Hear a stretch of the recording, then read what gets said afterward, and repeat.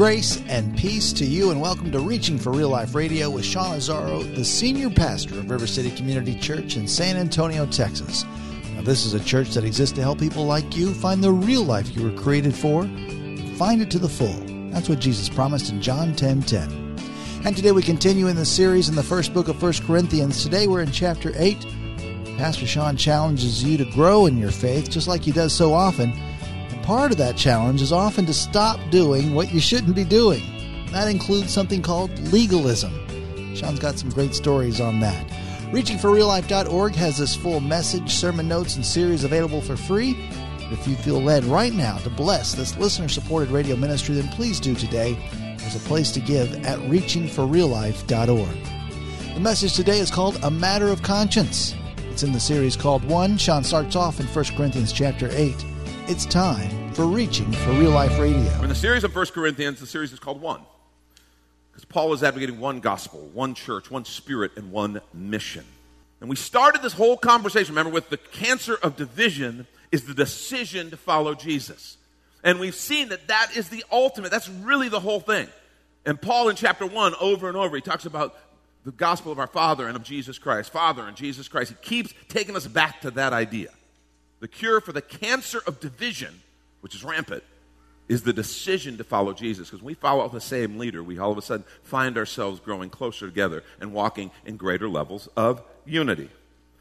We talked about a lot of things. We talked about how we've been given the mind of Christ. We talked about maturity that's found in the fruit that we bear. We talked about how we're not called really to success, but to faithfulness. We talked about sin, our view of sin. We talked about sexuality. Last week, we learned that marriage is a sacred union instituted by God to be the foundation of all human families. If you missed any of these messages, you can go back on the app, and you can find those. You can find them at reallife.org. I encourage you. This is just we're taking one message out of each chapter and just trying to say, what's the Lord want to say to us through this book of 1 Corinthians on this issue of one. Today, we want to look at what Paul addresses as a matter of conscience. A matter of conscience. I'm going to begin reading 1 Corinthians 8:1, and it's a very short chapter. I'll just read the whole chapter.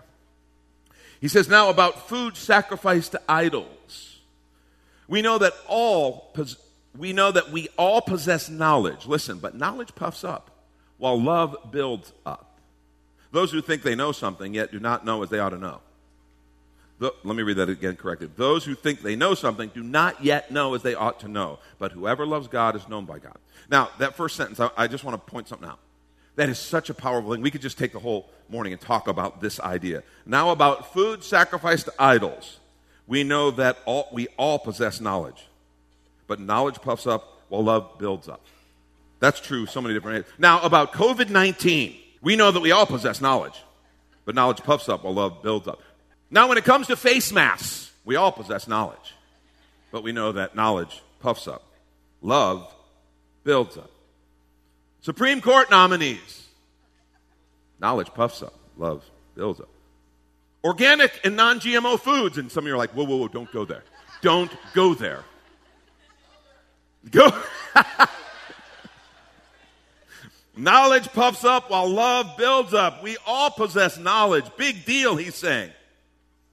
Knowledge puffs up while love builds up. That is such an important understanding. Because we think knowledge is God, and it's not. Because knowledge, when misused, can cause all kinds of damage, even if it is accurate. He says, knowledge puffs up, because it becomes a matter of pride. I know more than you. I can cite more sources than you, whatever.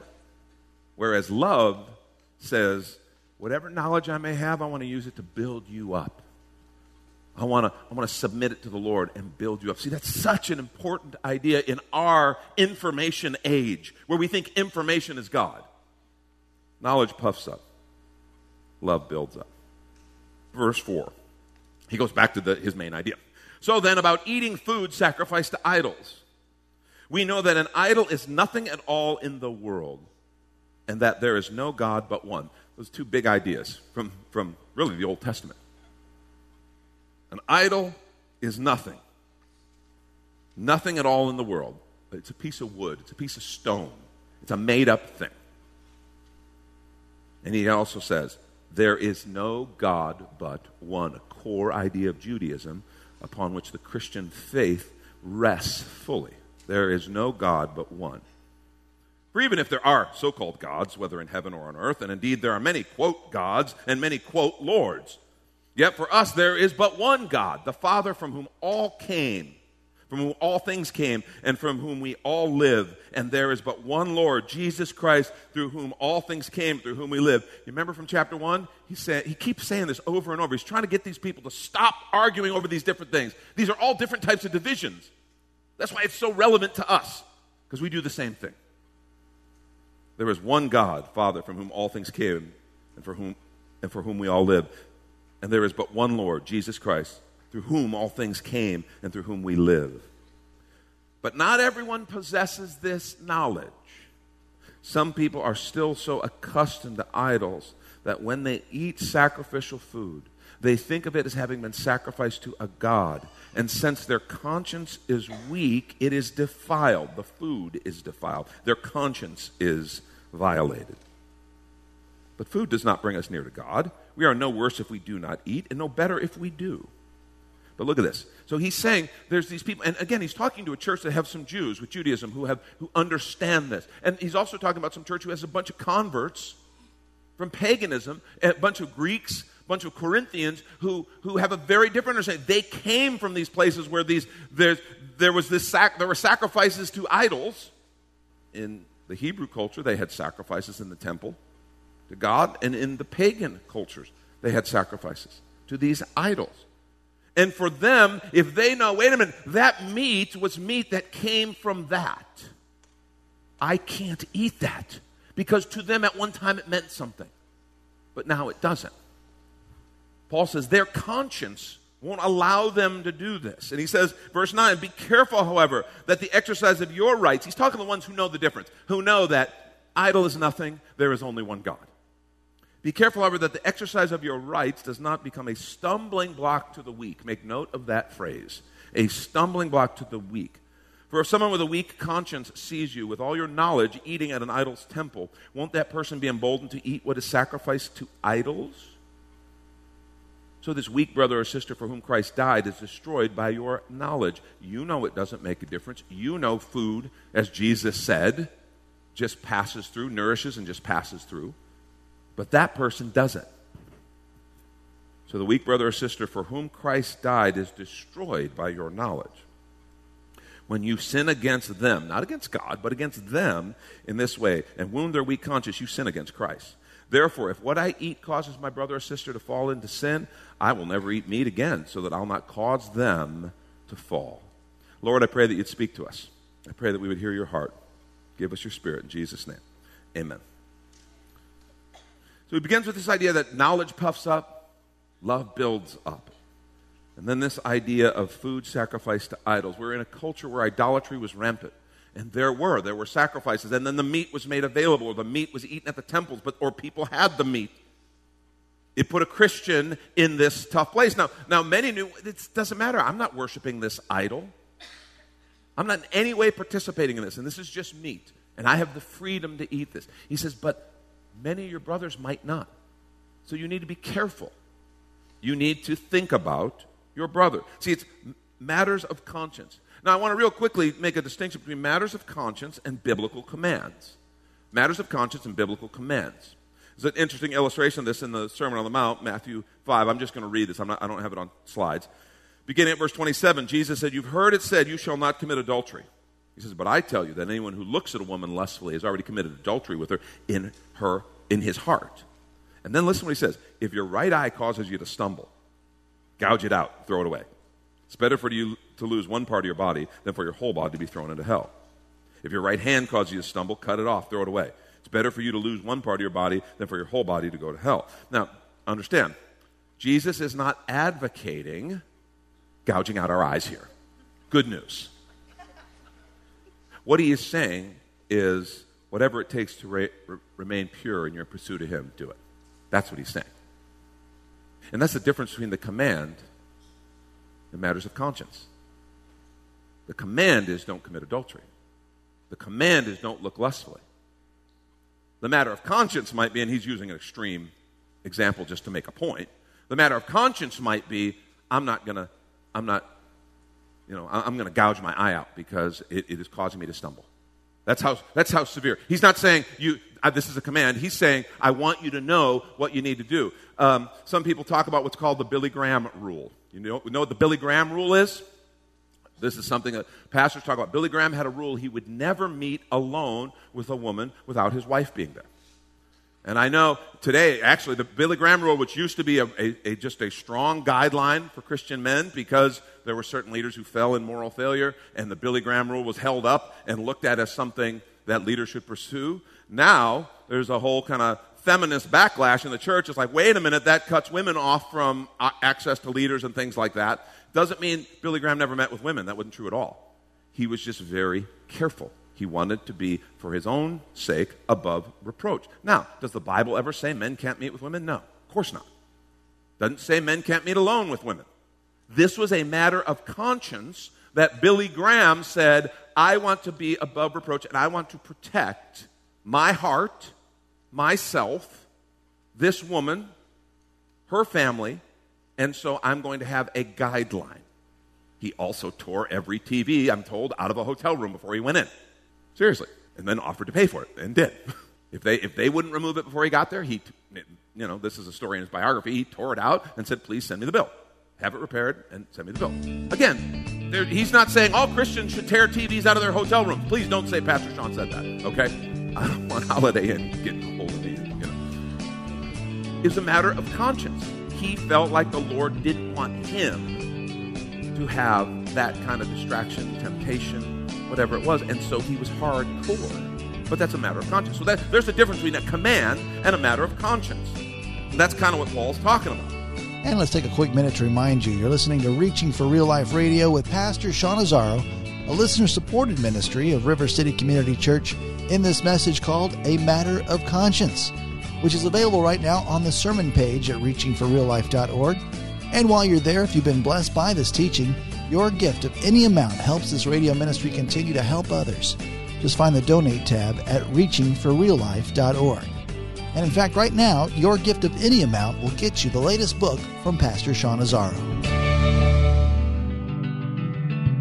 302 Books, a division of Salem Media Group, presents A Pilgrim's Guide to the Spirit-Filled Life, Rediscovering the Gift of the Spirit, authored by Sean Azzaro, pastor of River City Community Church in San Antonio, Texas. Growing up in and around Pentecostal churches, I really learned to appreciate the role of the Spirit in the life of the believer. But I also saw what I considered to be imbalance and excess in some of our churches when it came to how we taught about the infilling. Now available at Amazon.com, Sean Azzaro shares his most requested teaching and radio broadcast series in a devotional form, encouraging you to embrace the Spirit-filled life.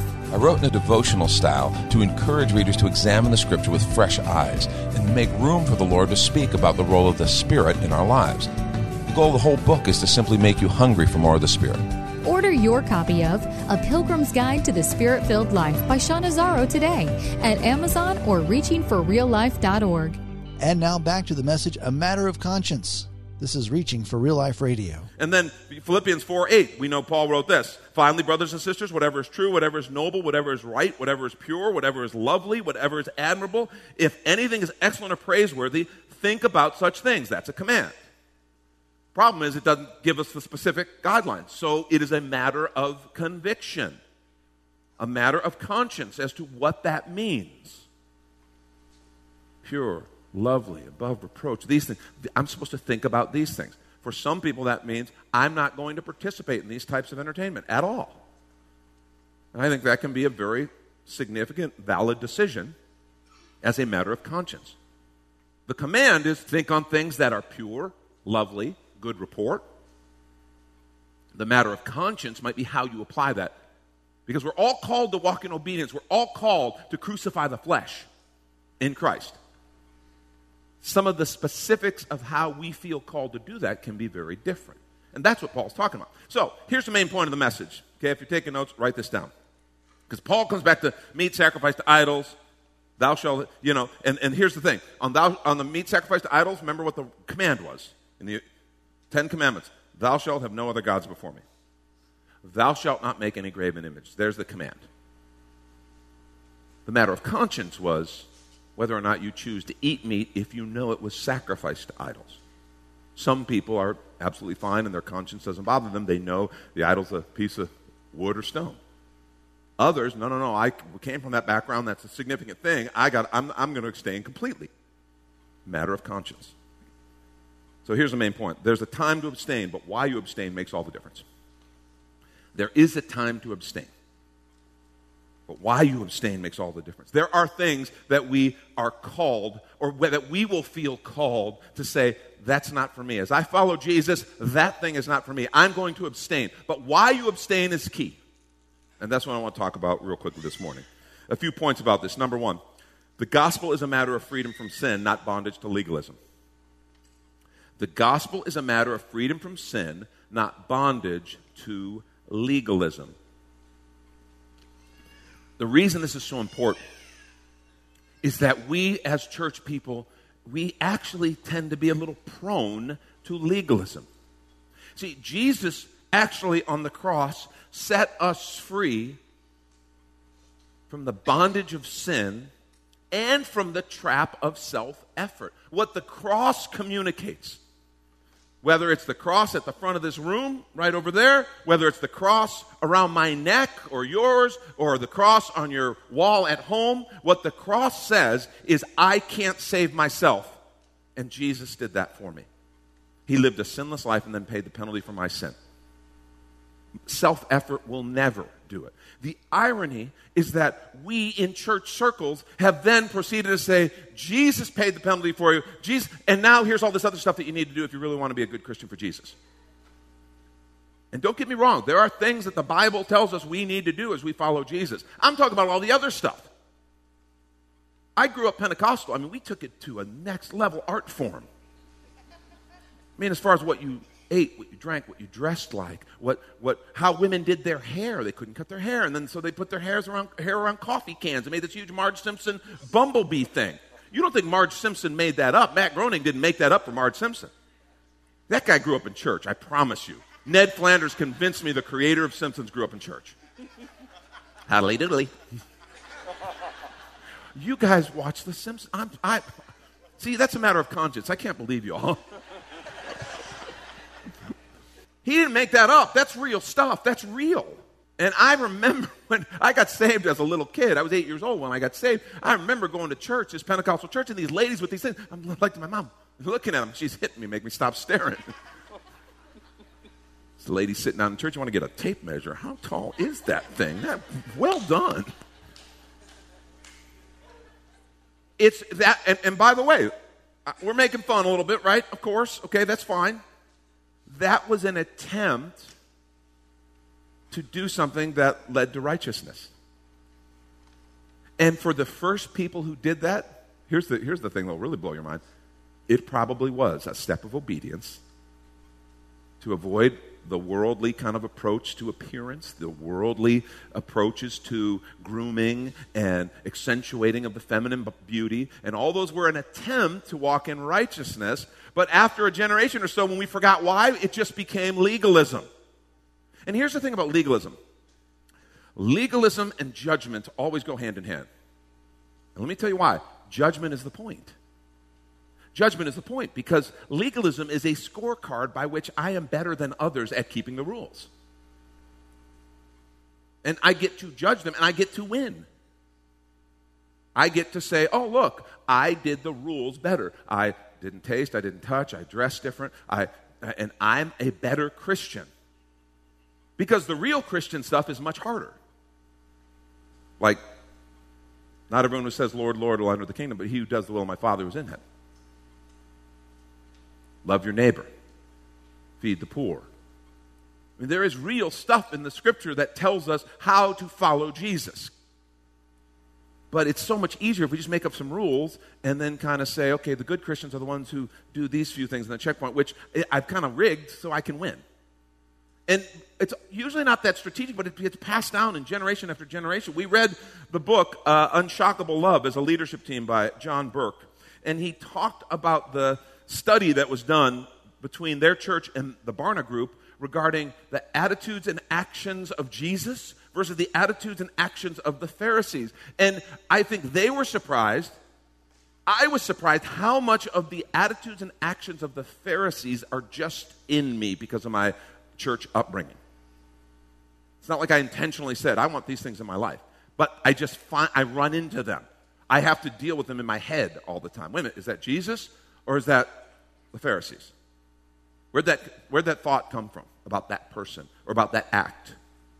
Did Jesus tell me I have to think that way? Is that the way Jesus would look at that person? Or is that the Pharisee in me that was just raised to see people that way? And it's just interesting how much of a part. And legalism and judgment always go hand in hand. They really do. The fact is, I get to win. Colossians 2, 16 through 23, listen to what Paul wrote there. He said, therefore, do not let anyone judge you by what you eat or drink, or with regard to a religious festival, a new moon celebration, or a Sabbath day. So don't let anyone judge you that way. These are shadows of the things that were to come. The reality, however, is found in Christ. Do not let anyone who delights in false humility and the worship of angels disqualify you. He's dealing with issues that they had to deal with, but there was a lot of judgment.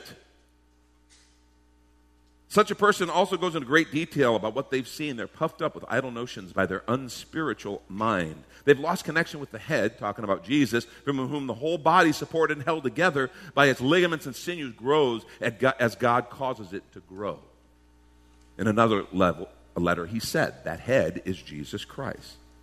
And then he goes on, since you died with Christ to the elemental spiritual forces of this world, why, as though you still belong to the world, do you submit to its rules? Do not handle, do not taste, do not touch. These rules, which have to do with things that are all destined to perish with use, are based on merely human commands and teachings. Such regulations indeed have an appearance of wisdom.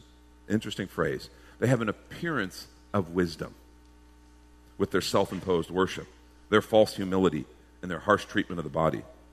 But they lack any value in restraining sensual indulgence. They don't retrain the heart. See, legalism appears spiritual, but is often quite carnal. When you stop and think about legalism, the kind of rules by which we shame each other, rules that aren't necessarily biblical, they're just rules that we have because we're good church people. They're more often than not based in pride, which is carnal. Fear, which is carnal. False wisdom, which another way to say that is foolishness. Legalism appears spiritual, but it's actually quite carnal. The two things I think we can draw from here: don't judge others on these matters. Don't judge others on these matters. And here's the thing. You're like, wait a minute, but don't we encourage each other in righteousness? Yes, that we do. But I don't get to be the judge. I don't get to cast judgment. I don't get to make up rules. The Word of God says it. That is our guideline. You know, even around here as a church, yes, we have bylaws. But when we get together for meetings, we want the Scripture to be our primary guide. We have articles of incorporation. We have bylaws. We're all legal and stuff, really. But when we meet and when we do business together, when we operate, we want the Scripture to be our guide. Because that's not just made up rules of men. It is the eternal Word of God. And so we don't get to go, and if I don't like the way a person has chosen to really walk out their desire to follow Jesus in righteousness, or the way they believe the Lord's leading, I don't get to go and judge them. Because Paul says in another passage, we'll read in a minute, who are you to judge another man's servant? They're going to answer to him. But the second thing he said, so I don't waste my time going around and judging everybody. Okay?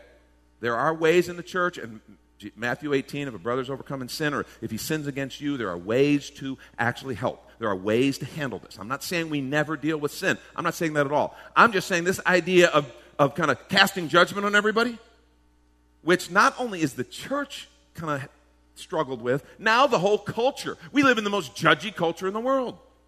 And we have wonderful tools like Facebook and Twitter and Instagram to help us cast judgment on people we don't even know.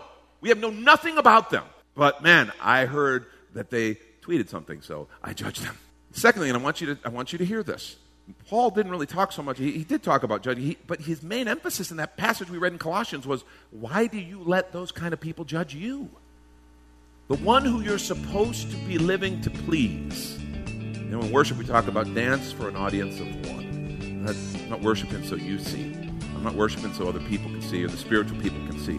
I'm worshiping because I love Jesus and I want him to know how much I love him and I worship him. That's Pastor Sean Azzaro. You've been listening to Reaching for Real Life Radio. If you'd like to hear this full message in the series called One, it's available right now on demand at reachingforreallife.org. And we'd also love to hear from you on our Contact Us page, or even better, your financial gift helps this radio ministry continue. On the Donate tab at reachingforreallife.org. But of course, you're invited to visit and join us at River City Community Church, located on Lookout Road, right behind Rotama Park, right next to the Real Life Amphitheater. If you'd like to call the church, the number is 210-490-5262. As Reaching for Real Life Radio is a service of River City Community Church. We hope you join us again next time as you travel the road to real life.